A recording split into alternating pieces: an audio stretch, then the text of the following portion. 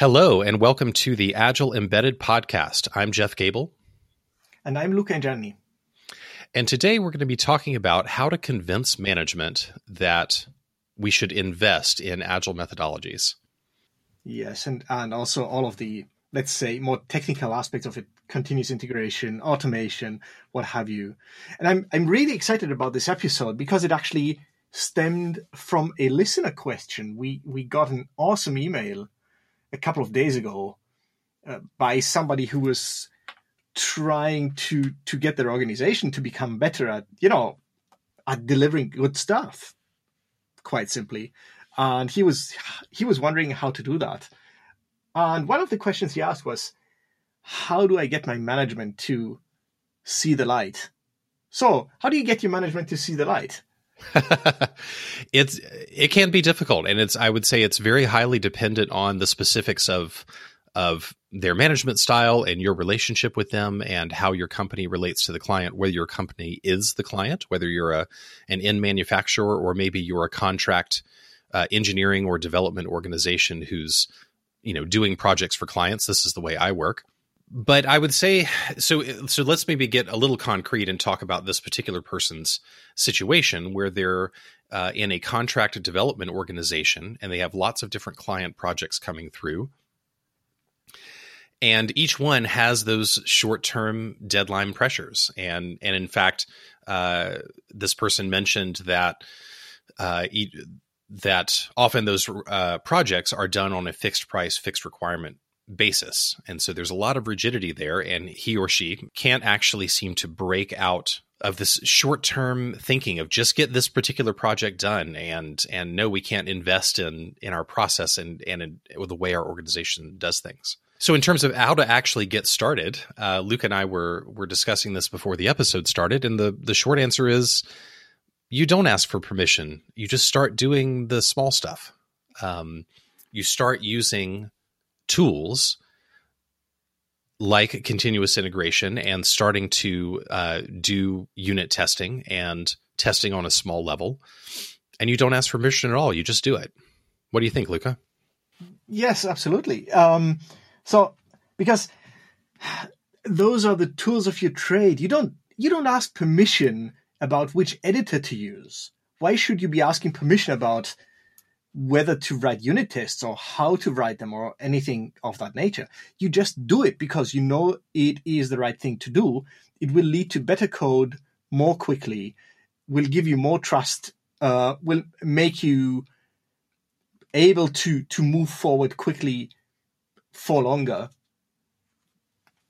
You don't need to ask your boss to weigh in on Vim versus Emacs, and they don't need to weigh in on whether to use unit tests or not.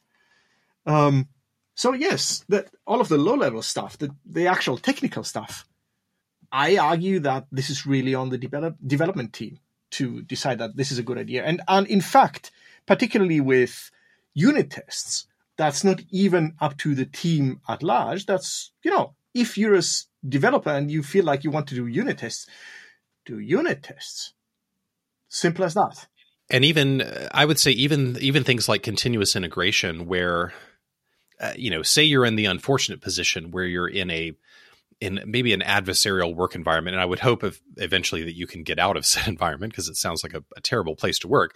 But if you can't get permission to set up continuous integration on a server, or if your company has very onerous policies where you can't use any cloud services, and to get Jenkins or GitLab set up on a company server inside your network is extremely onerous. Again, I feel for you, but just do it on your own computer. Bring it back to where, if you can't even do it to where the team can take advantage of it, at least do it to the level where you personally can take advantage of it.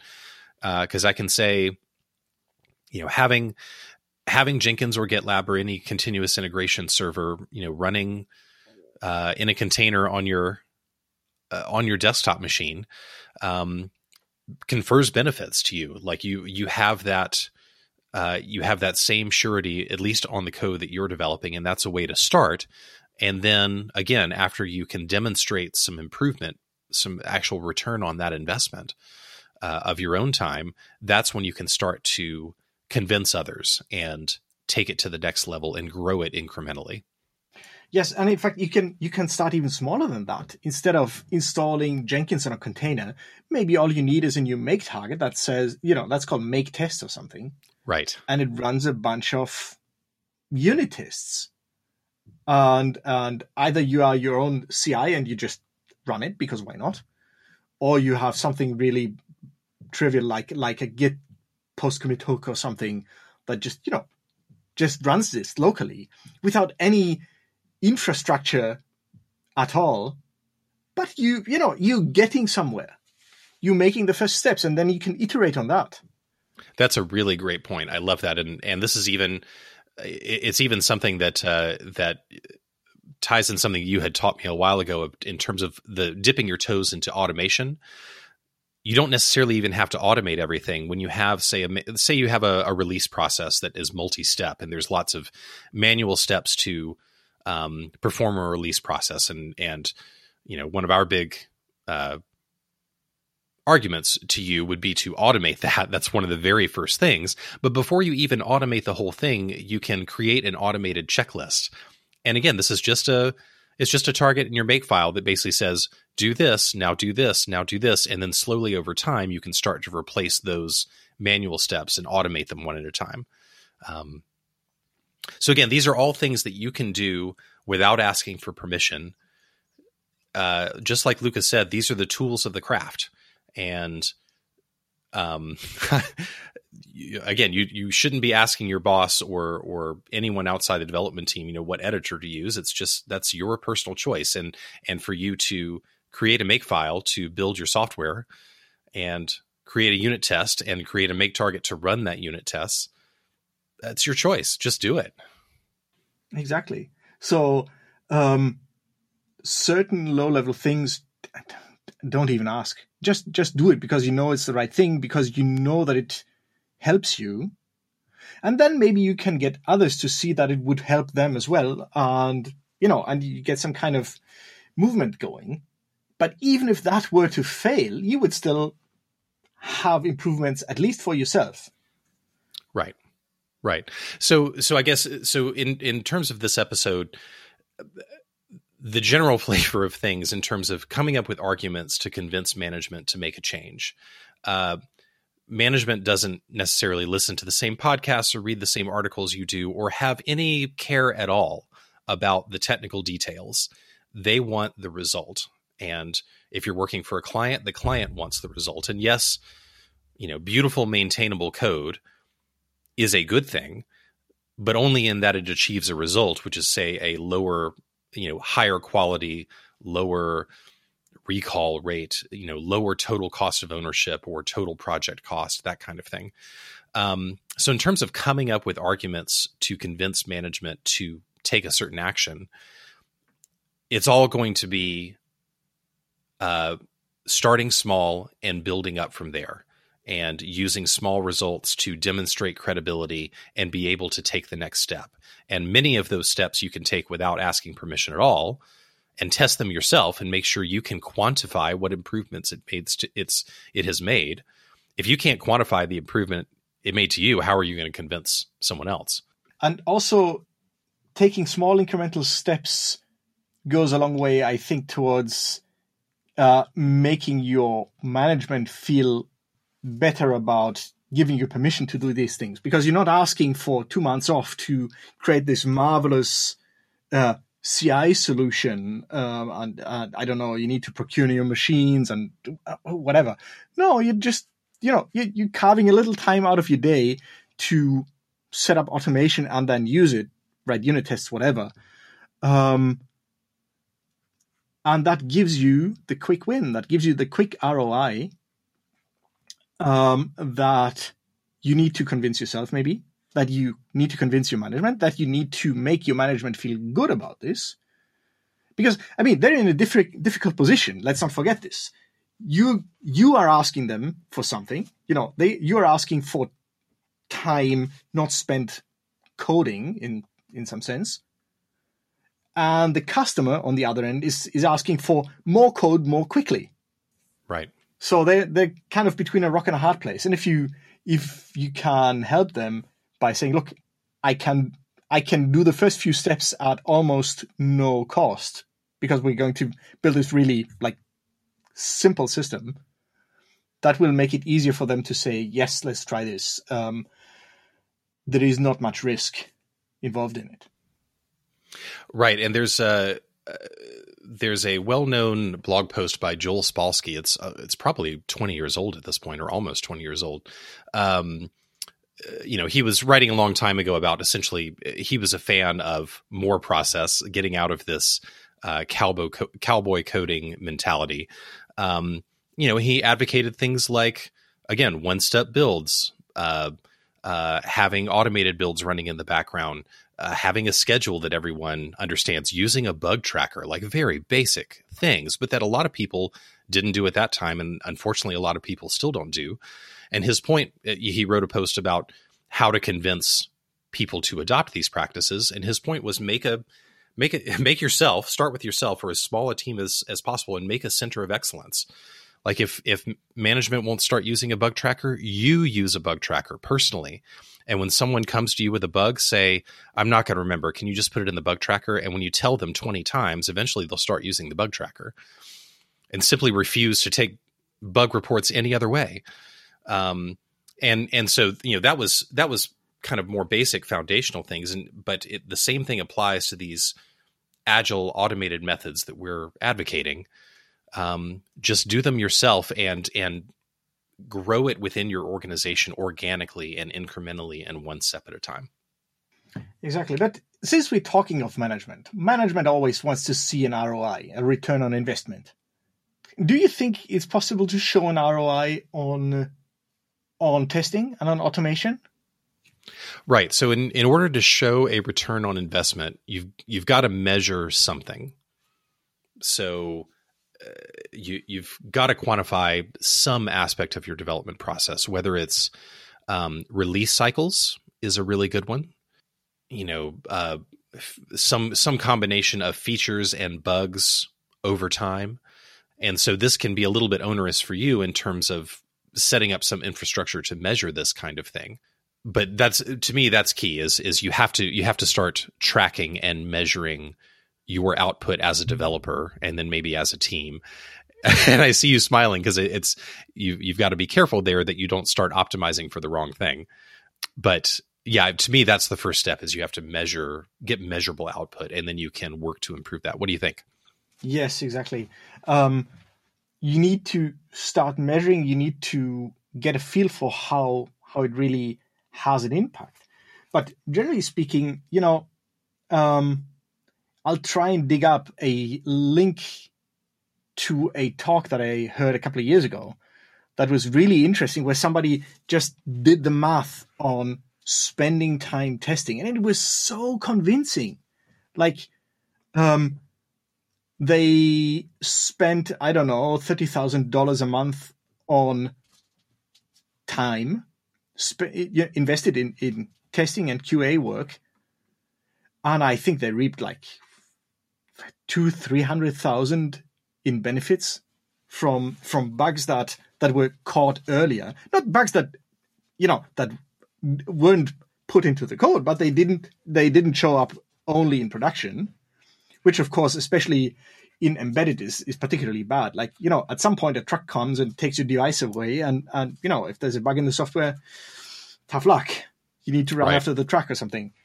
So I think that value is in fact particularly great in this line of industry to make sure that you catch as many bugs as early as you can.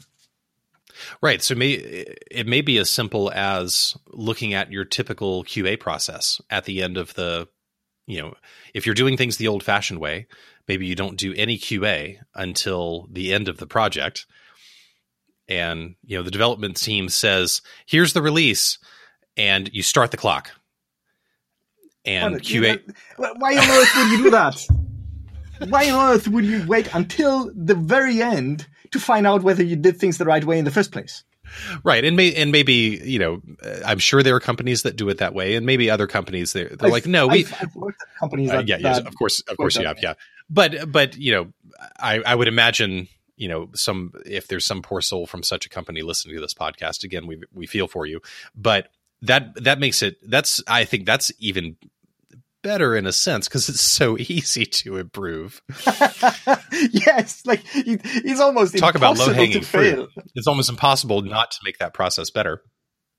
But essentially, when you have that handoff to QA, you start the clock, and what is the typical time for your company to manually test and uncover bugs and ship, and then is there any measurement post-market of customer complaints or bug reports coming in from the field or what have you, and then institute a process change like on a micro level on your own within your own team and see how that affects it.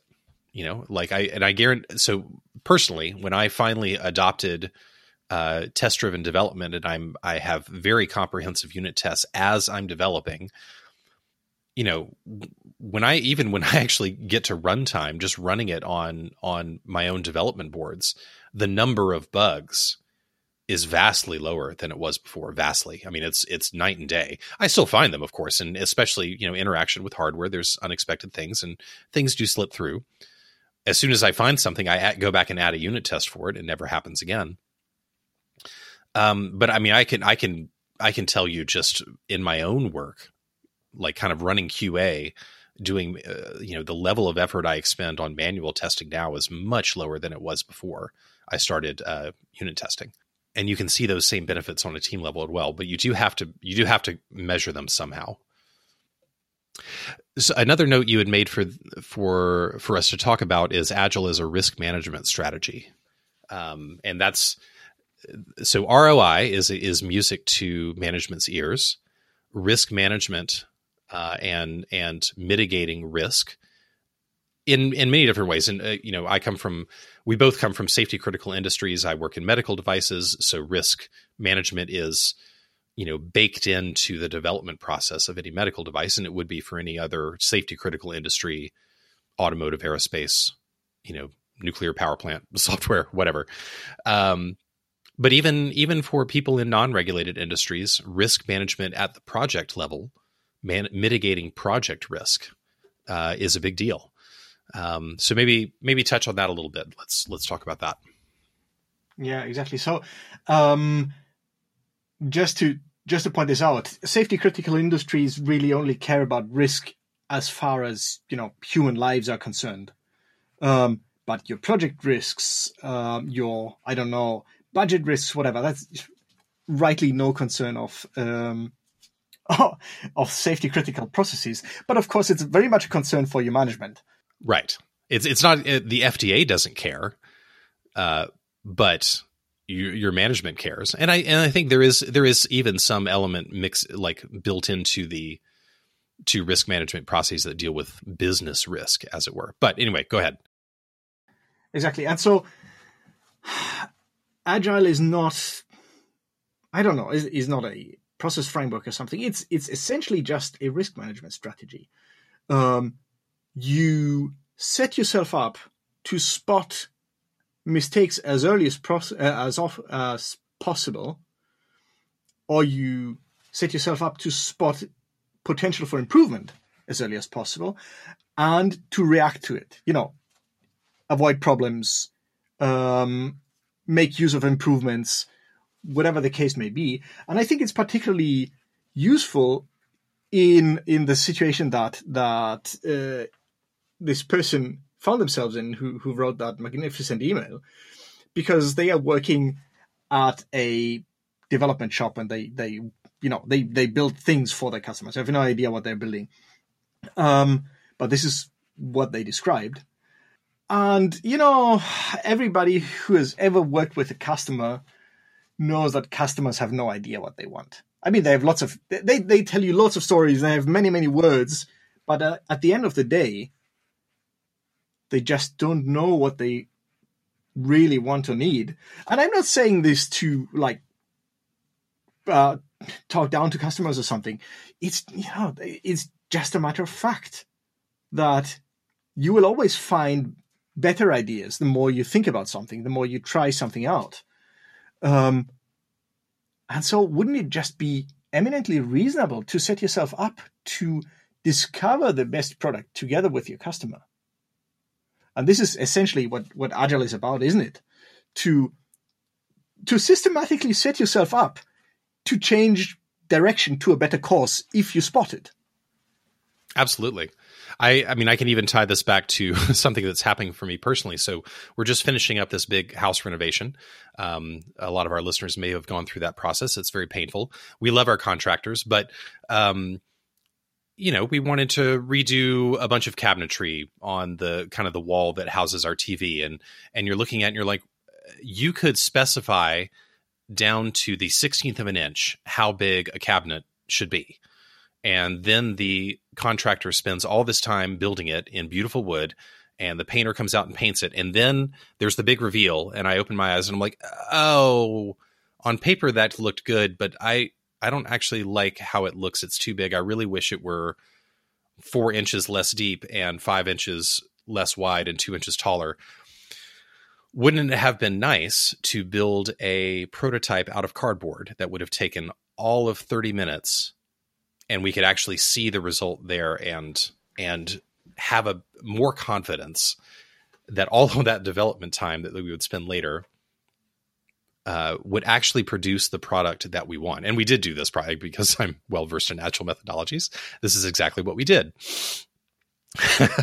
But that's the same kind of thing. That's the same kind of thing you want to work with your clients on is, they may come to you saying, this is exactly what they want. What's the fastest way you can test that hypothesis and show them the result and get feedback? And present it to them. Like if you want to, they'll say, no, we know what we want. We don't want you to waste time doing that. That's maybe the pushback you'll get. But I think it's relatively easy to come up with, to convince someone in the short term of, what are ways that we can reduce this project risk, because we want what you want, which is for you to be happy and have a product when we're done with this process. We want you to be happy with this product. And the way we get there is by prototyping and testing and getting feedback as early as possible and as often as possible. And that will lower the risk that the risk is that we spend a lot of time and don't get the return. This is a way to mitigate that risk and ensure that our development time is a good investment. Yes, and let's not forget, it's not just about product risk, so building the right thing. It's also about engineering risk. Like, are we building this right? Is what we are trying to do even feasible? Or do we run into, hardware limitations, weird noise problems, whatever the case may be? Whoever has worked in embedded for a while has lots of stories about how crazy things happen that nobody would ever have imagined. And so prototyping is not just a way to figure out what the client needs, but also whether you can even build it. And we do this intuitively as engineers. If there's something we're not quite sure about, we kind of hack something together on breadboards and what, you don't? No, I'm sorry. I my expression changed because your audio cut out briefly. But this ties in exactly to what we were talking about in a previous episode, where you posited that Agile is just old-fashioned engineering, and essentially that's what it is. This aspect of prototyping and testing and making sure that things will work on a technical level. We're obviously advocating moving that higher in your business development stack, as it were, and getting feedback on the product requirements themselves. But even at the engineering level, and this is something we wanted to talk about in this episode, is dipping your toe into this methodology. You can do Agile at the engineering level, even if your company, your organization, insists on doing a strict waterfall process at the business level. And maybe that's something we can talk about now, is in terms of someone who wants to make a change, who wants to dip their toes in this, test it out, and then use that as a beachhead to convince management to maybe make changes. Let's talk about that for a little bit. So DevOps flavor within a waterfall process. Exactly. Have you tried that before? Yes. I mean, again, being a solo consultant and earlier in my career, I basically put into practice exactly the kind of things we're talking about, where the organization is operating in a very upfront design way, and I didn't feel like I had the credibility or authority at the time to try to pitch to management, hey, why don't we just change the way you do business? No. Yeah. And you're fired. Actually, that's exactly. That's a point really, that's a point that's really important, I think, to listeners. Maybe you don't feel that you don't have the clout you would need to propose such a change to your coworkers or your management or your customers. Maybe that feels too scary. And maybe it is dangerous. Maybe it would get you fired. I have no idea. But yeah, I'm sorry, I cut you off, Jeff. No, it's fine. I mean, it's basically, it's what we had alluded to earlier. What I did have the power on was how I structured my development environment. So given these requirements that are fixed, and maybe I have concerns that those requirements are not, are going to be regretted at the end of the project, but I don't feel like I have the clout to try to change those requirements. But how to achieve those requirements, at least at the technical level, I do have control over. And so doing automated testing, setting up continuous integration, doing subsystem testing and prototyping as early as possible. And where those required early, other people to join in, where it's not just, I do have to kind of request resources, spend other people's time. Those were pretty easy sells, I think, because people understood intuitively, just like we said, Agile is old-fashioned engineering. They said, "Oh yeah, we don't know if that's going to work. That's a great idea. We should test that early to make sure we're not going to get 3 months down the road and this particular technical strategy, of I don't know, using this offboard chip to do audio encoding or whatever, that there's not some system issue buried in there that's going to bite us. Let's uncover and test that early." I would imagine that almost any engineering organization is going to be in favor of that kind of activity.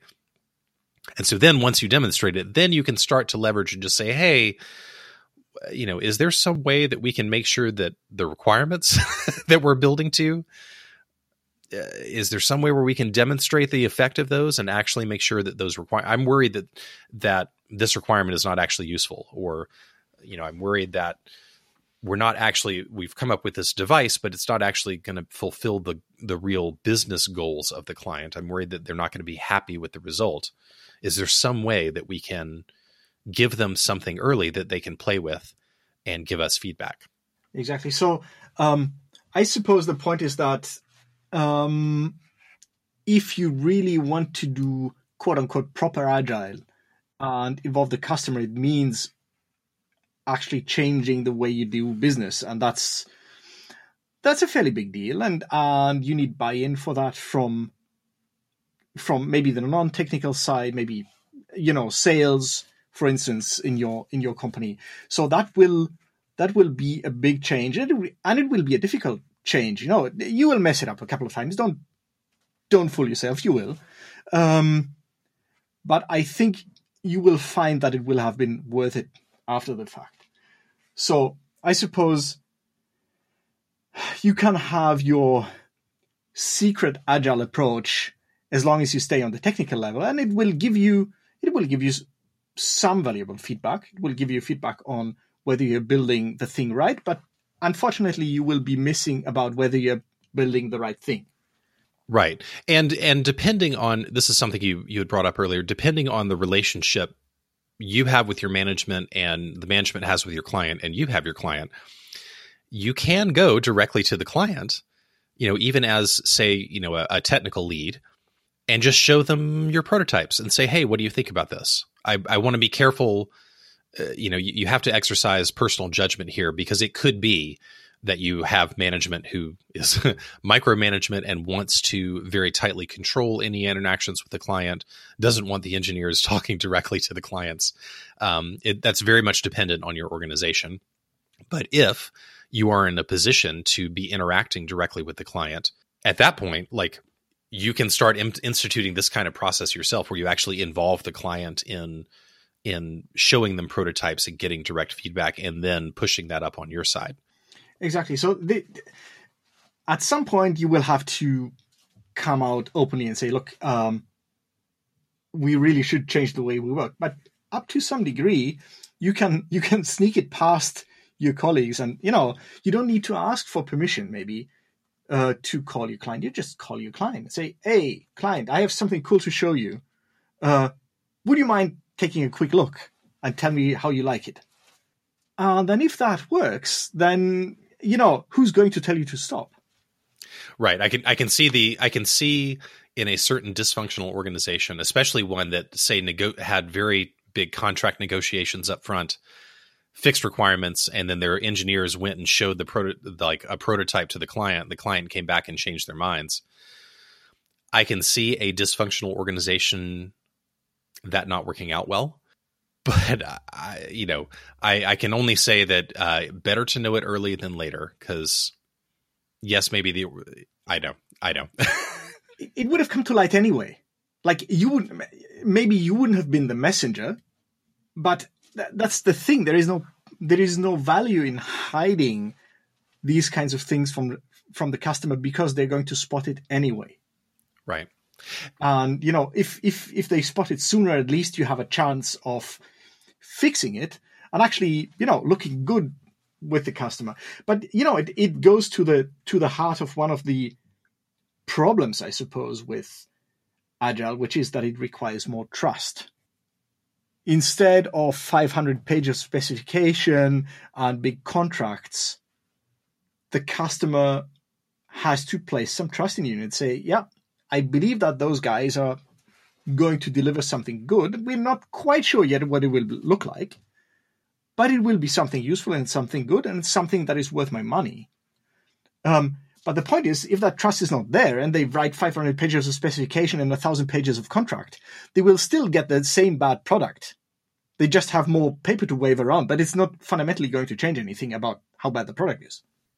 So I would say if you're in a contract development organization where clients are coming to you to build products, bootstrapping such an organization from nothing is very difficult, and you as the technical person probably weren't involved in that. Maybe you're a co-founder, maybe you're not. I went through this process. Bootstrapping such an organization, gaining the trust of those initial clients is very hard, but hopefully, maybe you're now a technical lead within a development organization that has been in business for some time and is dysfunctional, and you're unhappy.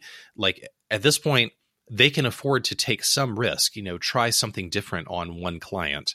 And if you work to build up your credibility within the organization by demonstrating this excellence and this improvement and an ROI, on your technical execution within the project, then you would have more clout to start to suggest changes at the project level. And I will say, from the Win Friends and Influence People school, you don't go in guns blazing saying you're doing it wrong, you need to change to Agile. You go in and you point out the problems. You say, hey, product manager or project manager, this is the problem I'm seeing. We keep going over budget. We keep producing products that the client's not happy with. This keeps happening. What are some, I have some ideas, but I don't, how can we collaboratively come up with a way to improve our development processes to try to solve this? Is a much opening with that gentle way is going to be more effective. And I think, Luca, you have some experience with this kind of conversation. Do I ever? Like it's so funny. In all of my training, somebody will say, yes, we know that this isn't working. Like we have literal decades of experience of our project management not working, of our budgeting system not working, but we can't seem to change our ways. It's so strange. Like if you talk to people, they tell you, yes, we have big fixed requirements, and according to this project management triangle, what do you have? You have requirements, you have time, and you have resources. So I say, okay, if you have fixed requirements, that means you have you have open resources and you have open time. No, we have just the people we have, and we have a very tight deadline, and God help us if we miss it. It can't work, and everybody knows it. So of course what happens is that as the deadline draws nearer, the haggling starts and things get taken out of the requirements or postponed or whatever, which of course is kind of the Agile way, isn't it? Except kind of backwards, and like in the most painful, most terrible way you can think of. Wouldn't it be much more reasonable to say, yeah, this is a very nice list of things and we'll try to get them all done, but if not, we know which ones we might postpone or skip. I have this in every training. It's so fascinating. It's almost like it's a people problem and not a technology problem. Who told you that?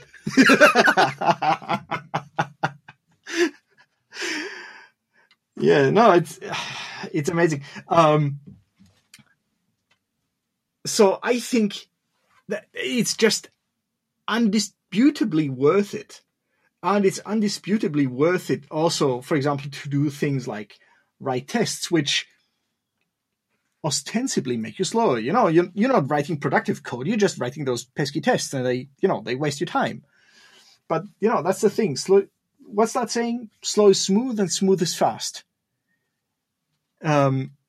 If you make sure you get things right, you won't waste all of that time chasing down bugs. Like, everybody's got time to search, but nobody's got time to tidy up their room. Right. So I would say, dear listener, if you're out there and you're anywhere along this journey, if you're just starting, if you're looking at this, in fact, one of the words in this listener who wrote in their email was, unfortunately, I feel that the things you're talking about are just utopia. It's we're painting this vivid picture of how awesome things are kind of on the other side after this transformation is taking place. And if you're stuck in the weeds of a very old fashioned, I don't even want to say old fashioned, because Agile is old fashioned engineering. If you're stuck in the weeds of a very rigid, fire driven, practically, like no one sets out to make a fire driven development process, but that's how very rigid development processes end up, is they create fires and then you've got to scramble to put them out. If you find yourself in that situation and you don't know how to get started, please reach out to us. If you are along this journey and you have made some steps but can't figure out the next step, or want advice or someone to bounce ideas off, please reach out to us. We love hearing from listeners. We love understanding the pains that they're having and how we can help them move forward.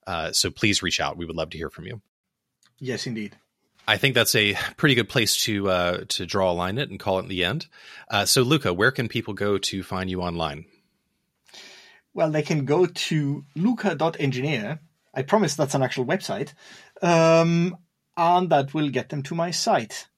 What about you, Jeff? So you can go to jeffgable.com. And you'll find some information about what I do and some of my writings and a contact form. You can also easily find me on LinkedIn. Just search for Jeff Gable, and I'm one of the very few results. And my contact information is in my LinkedIn profile. And again, I would love to hear from you. So this has been the Agile Embedded Podcast. I'm Jeff Gable. And I'm Luca Engineer. And we will see you next time. Thanks for listening. Bye-bye. Bye-bye.